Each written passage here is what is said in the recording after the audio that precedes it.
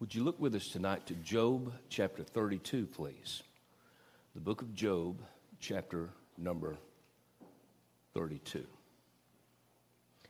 We'll read the chapter and then we'll work our way back through it and deal with each division of this chapter very briefly. But we've given the chapter some four divisions. We speak under four headings. Elihu begins his speech in the book of Job. As we move into this 32nd chapter, Elihu's a young man. We learn this from this chapter. He's introduced in this chapter. Elihu is angered in this chapter. Elihu has shown restraint in this chapter. And then he begins his speech in this chapter. Let's read Job 32. Then we'll come back through these verses. Job 32, beginning in verse 1. So these three men ceased to answer Job because he was righteous in his own eyes.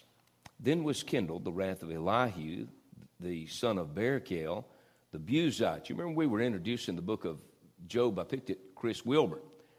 I pronounced this word Buzzite. It's actually pronounced Buzite. And I have a Bible app that helps me with that. But I chuckled about what I said, picking it, Brother Chris, that night. But again, verse 2 says, Then was kindled the wrath of Elihu, the son of Barachel, the Buzite, of the kindred of Ram. Against Job was his wrath kindled, because he justified himself rather than God. Also against his three friends was his wrath kindled, because they had found no answer, and yet had condemned Job. Now Elihu had waited till Job had spoken, because they were elder than he. When Elihu saw that there was no answer in the mouth of these three men, then his wrath was kindled. And Elihu, the son of Barachel, the Buzite, answered and said, I am young, and ye are very old. Wherefore I was afraid, and durst not show you mine opinion. I said, days should speak, and multitude of years should teach wisdom. But there is a spirit in man, and the inspiration of the Almighty giveth them understanding. Great men are not always wise, neither do the aged understand judgment. Therefore I said, hearken to me, I also will show mine opinion. Behold, I waited for your words, I gave ear to your reasons, whilst ye searched out what to say. Yea, I attended unto you, and behold, there was none of you that convinced Job, or that answered his words. Lest you should say, we have found out wisdom. God thrusteth him down, not man. Now he hath not directed his words against me, neither will I answer him with your speeches. They were amazed. They answered no more. They left off speaking. When I had waited, for they spake not, but stood still and answered no more, I said, I will answer also my part. I also will show mine opinion. For I am full of matter. The spirit within me constraineth me. Behold, my belly is as wine, which hath no vent. It is ready to burst like new bottles. I will speak, that I may be refreshed. I will open my lips and answer. Let me not, I pray you, accept any man's person, neither let me give flattering titles unto man, for I know not to give flattering titles. In so doing, my Maker would soon take me away. Elihu begins his speech. Let me take us through in 2 minutes, bring us up to where we are. We've traveled through the first two chapters of the book of Job. You'll remember we witnessed the great loss and grief and pain, the hurt that Job had suffered in the various waves of trial that come his way in the first two chapters. The last three verses of chapter number 2, we were introduced to Eliphaz, Bildad, and Zophar. In Job 3, we had Job's great lament. You remember he lamented in 4 areas. He cursed the day of his birth. He questioned why he even still existed. He felt like death was the answer to his problem. And he asked a question that only God can answer, and that question is why. Job 3 is the why chapter of the Bible. This prompted Job's 3 friends that we've been listening to. They and Job go back and forth now, really since chapter 4, all the way up through chapter number 31. Eliphaz, Bildad, and Zophar. You'll remember Eliphaz offers 3 speeches. They're the longest speeches that are given of the 3 in each round. Bildad offered 3 speeches, and Zophar offered 2. And after we heard him, the 2 times we heard him, we're thankful he only offered 2 speeches. Job either rebuts him or responds to them, each one as they close their speeches. Tonight we meet Elihu. He's younger than Job. He's younger than Eliphaz, Bildad, and Zophar. He has waited to offer any comment until now. So now as we meet this young man, Job still sits in the ash heap. The other 3 men are still gathered around. And evidently, Elihu has listened to all this rhetoric, all of this back and forth, all these accusations that have been hurled against Job, all of Job's responses to these men. Elihu has been here for it all. In chapter number 32, Elihu says throughout the chapter, I have something to say. And what he has to say is going to cover 6 chapters of the Bible. Sometimes we say that one portion of the Word of God is more important than the other, but all of it is important because it's the Word of God. God does give this young man 6 chapters in all of Scripture. Isn't that amazing? He's the youngest of those that have gathered around the ash heap. And again, his speech will cover 6 chapters. We're only concerned with chapter number 32 tonight. Notice with me in verses 1 and 2, the first portion of verse 2. In verse number 1 and 2, Elihu is introduced. Verse number 1, so these 3 men ceased to answer Job because he was righteous in his own eyes. Now, the 3 friends of Job have left off speaking at this point. We note that in verse number 1. It must have been a relief for Job, right? You remember, and I may not do this again, so this may be the last time we refer back to some of Job's sarcasm through it all. You remember that Job answered Zophar in chapter number 12. After Zophar left off speaking, the Bible says in Job 12, verses 1 and 2, and Job answered and said, but no doubt ye are the people, and wisdom shall die with you. And then in chapter number 16, his sarcasm came out on him again.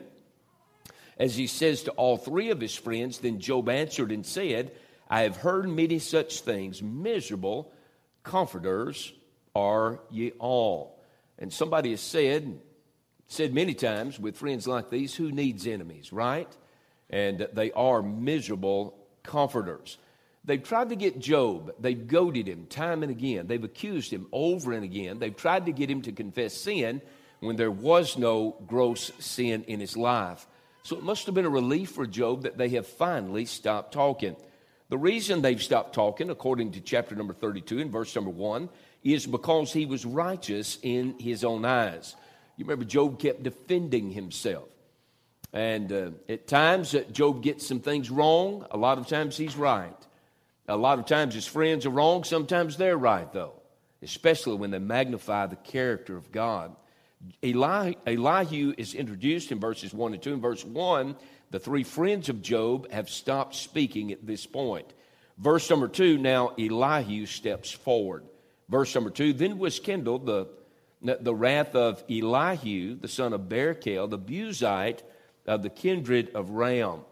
Now here is Elihu as he steps forward. He's introduced. This is his identification card.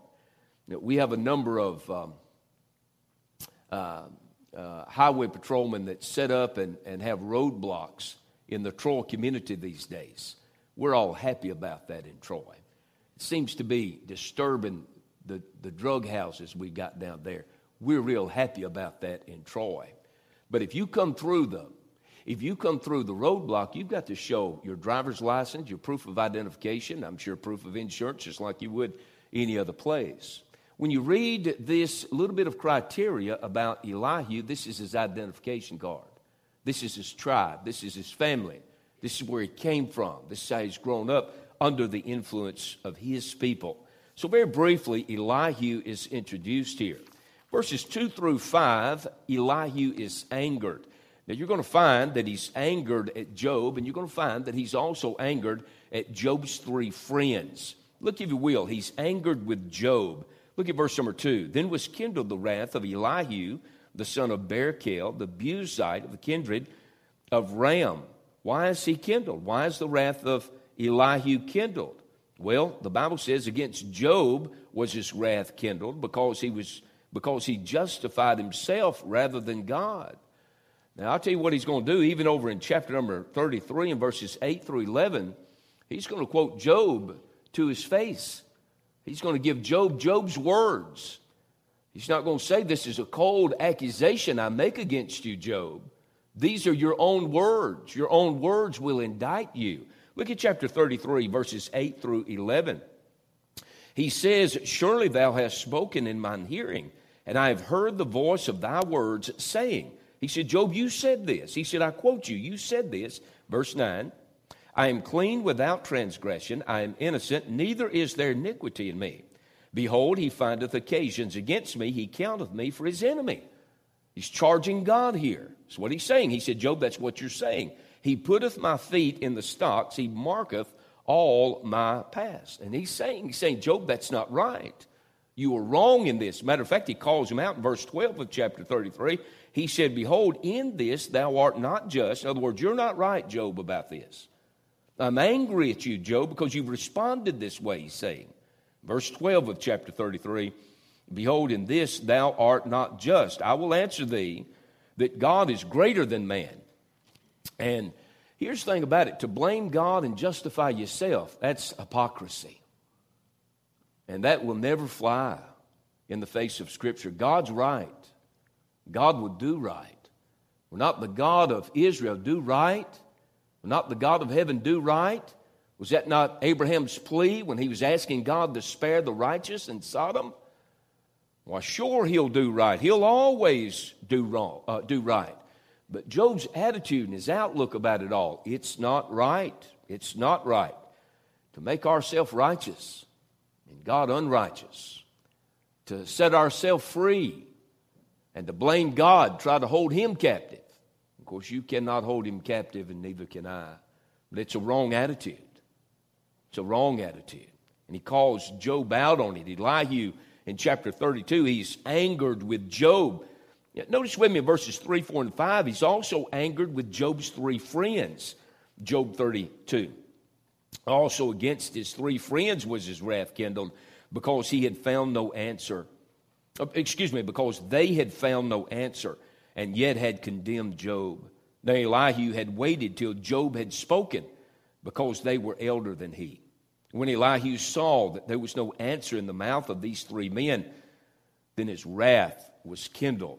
He's angered with these three friends. We have followed this back and forth now for some time. He's angry with his three friends because they were wrong to accuse Job. He's angry with Eliphaz, Bildad, and Zophar because they had no evidence for their charges against him. He's angry at them. He's mad at them because they could not answer Job's reasoning. You remember when they said, Job, only a sinner would suffer like this. He said, look about in nature. Look at what takes place around us with the birds and the fish and the beast of the field. He said, your logic does not hold up. You condemn yourself in what you're saying. Through it all, with no evidence at all, they condemned Job still, and Elihu's angry about it. Elihu's angry. He's angry at Job's sinful reactions at times. Because our friends would behave unbecoming to a child of God, it does not give us the right to behave ourselves unbecoming to a child of God. It's a man that I used to pastor. He got in a back and forth around Iuka. He got in a back and forth. He knew better. He was better. And so we were talking. He brought up to my attention what he'd done. He'd done something somewhat publicly. And I said to him, I said, why'd you do that? Why'd you let him draw you in like that? And he said, well, I felt like when he said what he did, it gave me the right to say what I did. I will tell you something. Just because somebody would provoke you or tempt you does not give you the right to speak your mind all the time. And God never called us to be a doormat. I understand that.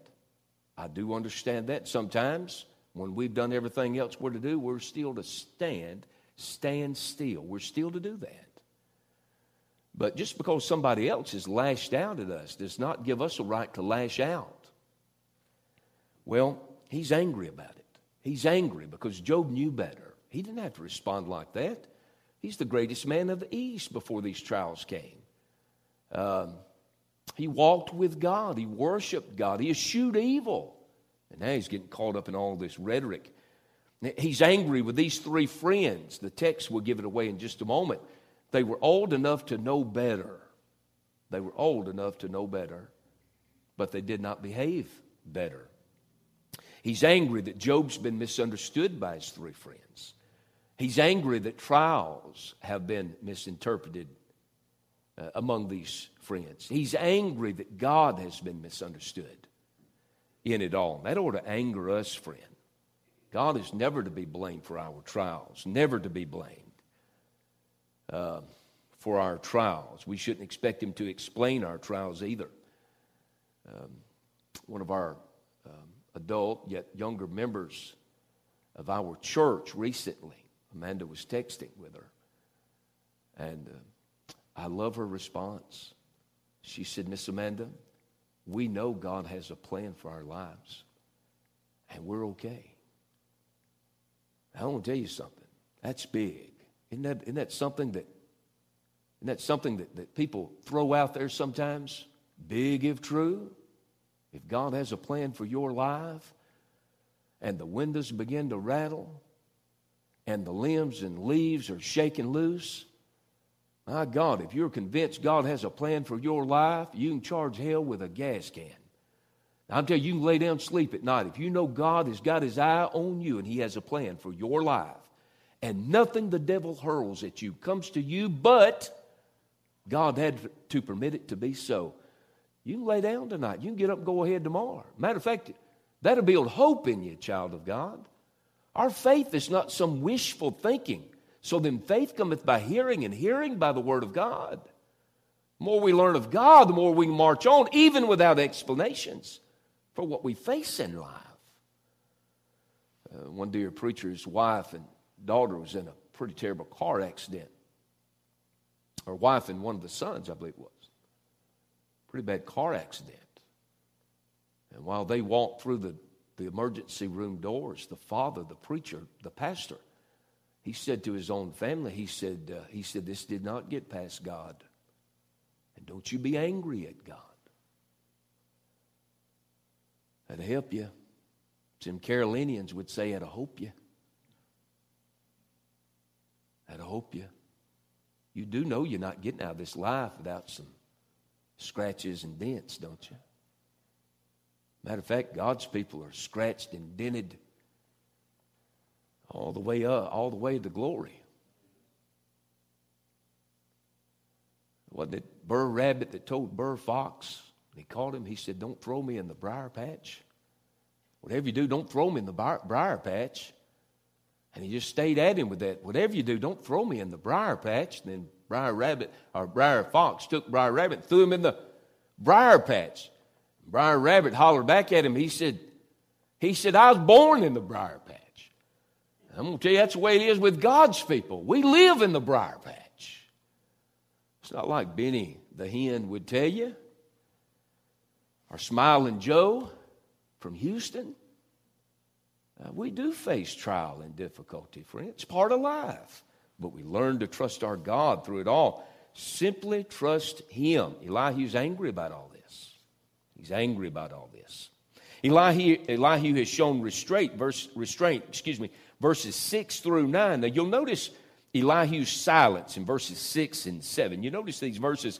And Elihu, the son of Barachel, the Buzite, answered and said, I am young, and you're very old. Ye is the plural of you. You know that in our King James. He said, you're very old. So he's talking to these men. Wherefore I was afraid and durst not show you mine opinion. He said, y'all are the elder, I'm the younger. That's why I've kept my mouth shut, my opinion to myself up to this point. Verse 7, I said, days should speak, and multitude of years should teach wisdom. So in verse number 6, he's saying, you're all older than me. And so that's why I've not said anything. We understand the Oriental custom would have been for centuries for millennial that if the elder is speaking, the younger is to remain silent. I don't know that a good dose of that wouldn't help us in 2023. Just to respect our elders again. If two men are talking, bow out, let them talk. Two ladies are talking, bow out, let them talk. And we've lost that in our society. Nowadays, kids backtalk parents and do it publicly.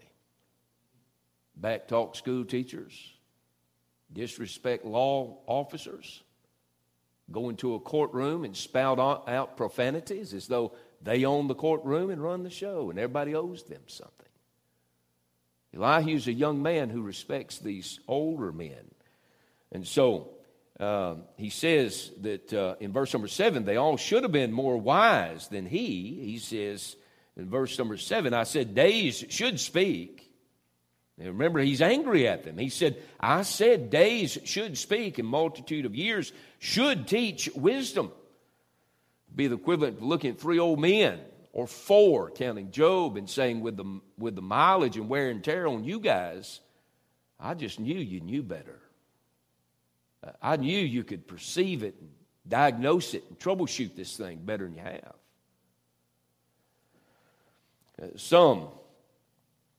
Some have even tried to rebuke Elihu for speaking at all. I don't think we should rebuke him. Now, he won't get everything right. Job didn't get everything right. The 3 friends that have previously spoken, they didn't get everything right. But God did choose to include this in His Word so that we could learn from it. Elihu's reasoning for speaking now is found in verses 8 and 9. In verse number 8, he states the source of wisdom, doesn't he? He says, but there is a spirit in man. In other words, there is an understanding in man. Watch what he says. And the inspiration of the Almighty giveth them understanding. God holds the keys to wisdom. God holds the keys to wisdom. That's your source in verse number 8 when he says, and the inspiration of the Almighty giveth them understanding. Then in verse number 9, Elihu rebukes these men for their lack of wisdom. Great men are not always wise, he says. Neither do the aged understand judgment. In other words, he's saying that wisdom is not the sole property of gray-headed men or ladies. It's not the sole property of the old. Paul would say to Timothy, would write to Timothy, let no man despise thy youth, prove yourself. Be a good listener. Be a good speaker. Be good at what you do. Apply yourself. Solomon asked when ascending the throne in Israel for wisdom, and he asked for the best thing. And God added to that. Verses 10 to 22, the fourth division to this chapter, Elihu begins his speech here. In verse number 10, he desires the attention of Job and his friends. Therefore I said, hearken to me, I also will show you mine opinion. In verses 11 through 13, he says, I've listened to you, I've listened to all of you, I want you to listen to me. Verses 11 to 13, behold, I waited for your words, I gave ear to your reasons, whilst you searched out what to say. Yea, I attended unto you, and behold, there is none of you that convinced Job. He said, you've been talking all this time, you hadn't convinced him of anything you're trying to convince him of, or that answered his words. He waits for them to finish their speaking. They finish their speaking. He says, you've not convinced Job of what you've tried to convince him of. You've not responded to his reasoning. Matter of fact, they hadn't convinced Job of anything. Only God can do that. Watch what he says in verse 13. Lest ye should say, we have found out wisdom. He said, guys, you're going to have to come down off your high horse. Watch what he says. He said, God thrusteth him down, not man. You can't convince him of anything.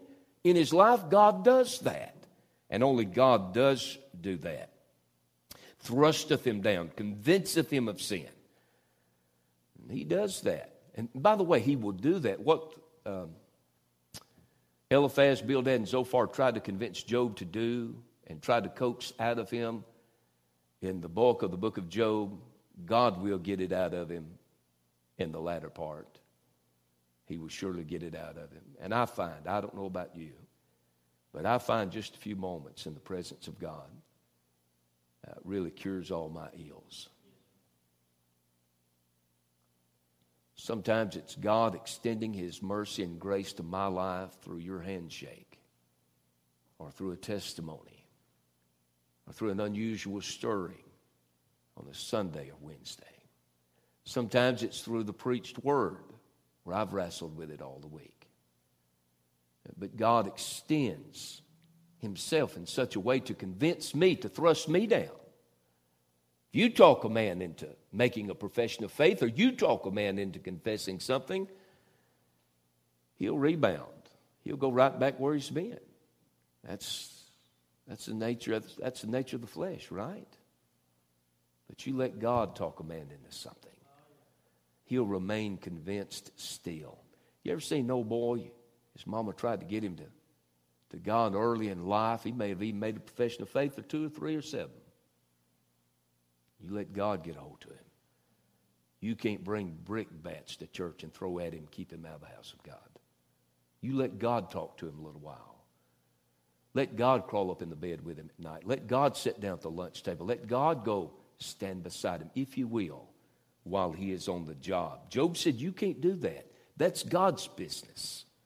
That's God's business. Verse number 14, he says to his friends, he says, you've not been the voice of reason in all this.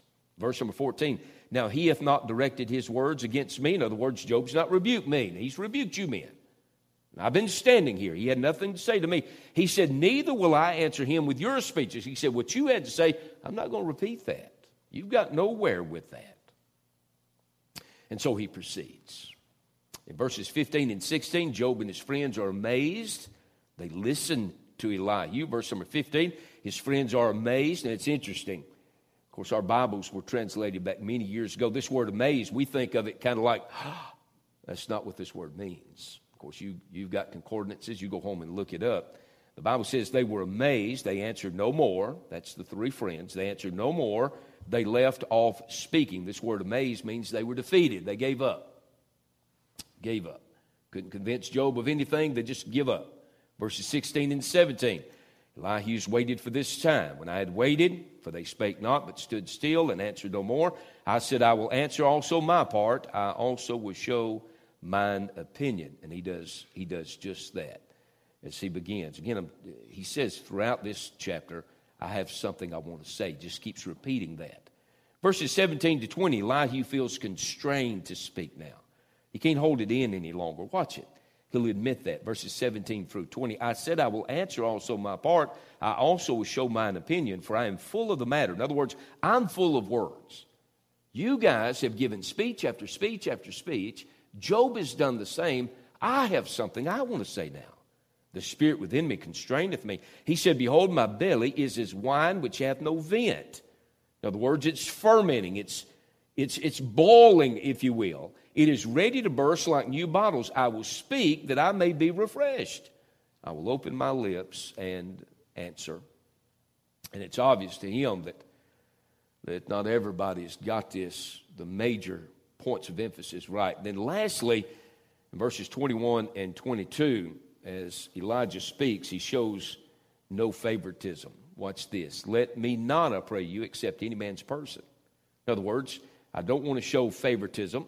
I don't want to gravitate to one of you, let up on one of you, whatever, and or cater to one side or the other. Neither let me give flattering titles unto man. He said, for I know not to give flattering titles. In so doing, my Maker would soon take me away. He had enough of the fear of God in him that he did not want to approach this the wrong way. Let me give you 3 or 4 or 5 very simple thoughts. I'm done almost. Verse number 14. Look back, if you will. Elihu said that now he hath not directed his words against me, neither will I answer him with your speeches. And he doesn't. He doesn't come at Job the way these first 3 friends have come at Job. You remember what those 3 friends said? They said over and again. It almost became redundant, didn't it? It's repeated over and again in Scripture. That Job, suffering is punishment for sin. Elihu won't do that to him. Can it be something? Bury 10 children, lose everything you got? Sit down in a pile of ashes because you got sore boils from the top of your head to the sole of your feet. Taking a broken piece of pottery and scraping, looking for just a few seconds relief from the pain and misery. Can find no relief anywhere. Then these three men come sit down and say that you must be getting your just due, Job.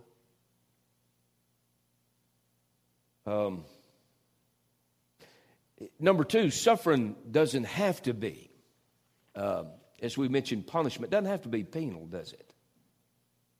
It very well can be preventative. We've got New Testament on that.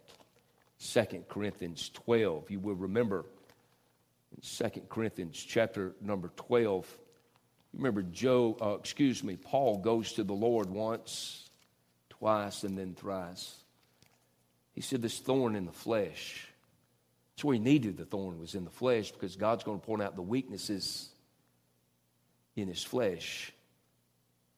He said, this thorn's killing me. Would you remove the thorn? He went to him the first time. God said, no. Goes to him the second time. God said, no, I'm not removing it. Goes to him the third time. He said, no, I'm not removing the thorn. As a matter of fact, the thorn was a gift to him, wasn't it? He said, the thorn that was given me. You know why it was given?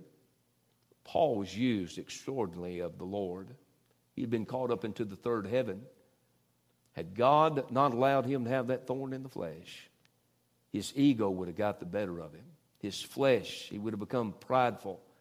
And God kept him where he needed to be, with the thorn in the flesh. As a matter of fact, Paul described it as a messenger of Satan sent to buffet me. It may very well have been someone that kept showing up in his life. And he said, I will glory, therefore, in mine infirmities, because God would get the glory from his life. Paul had no idea he could have sinned against God. He had a fear in 1 Corinthians 9, 25 to 27 of being put on the shelf, right? Wouldn't you hate to labor all your life and then get mixed up in some sin? And you'd have to set out the remaining years on the sideline. Couldn't even open Scripture and read it to anybody. Nobody would want to hear you. Can you imagine that? Paul feared that.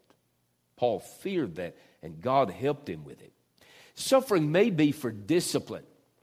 I won't take the time to read it. You can read it tonight. You go and look, if you will, at Hebrews 12, verses 5 through 11. It talks about the chastening hand of God. Chastening hurts, doesn't it?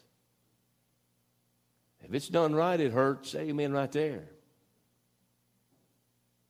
Sometimes somebody will say, God whipped me, or God chastened me, and go right on in their sin. I don't believe it for a minute.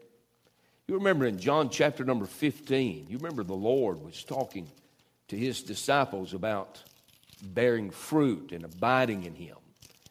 And he has much to say to us along that line.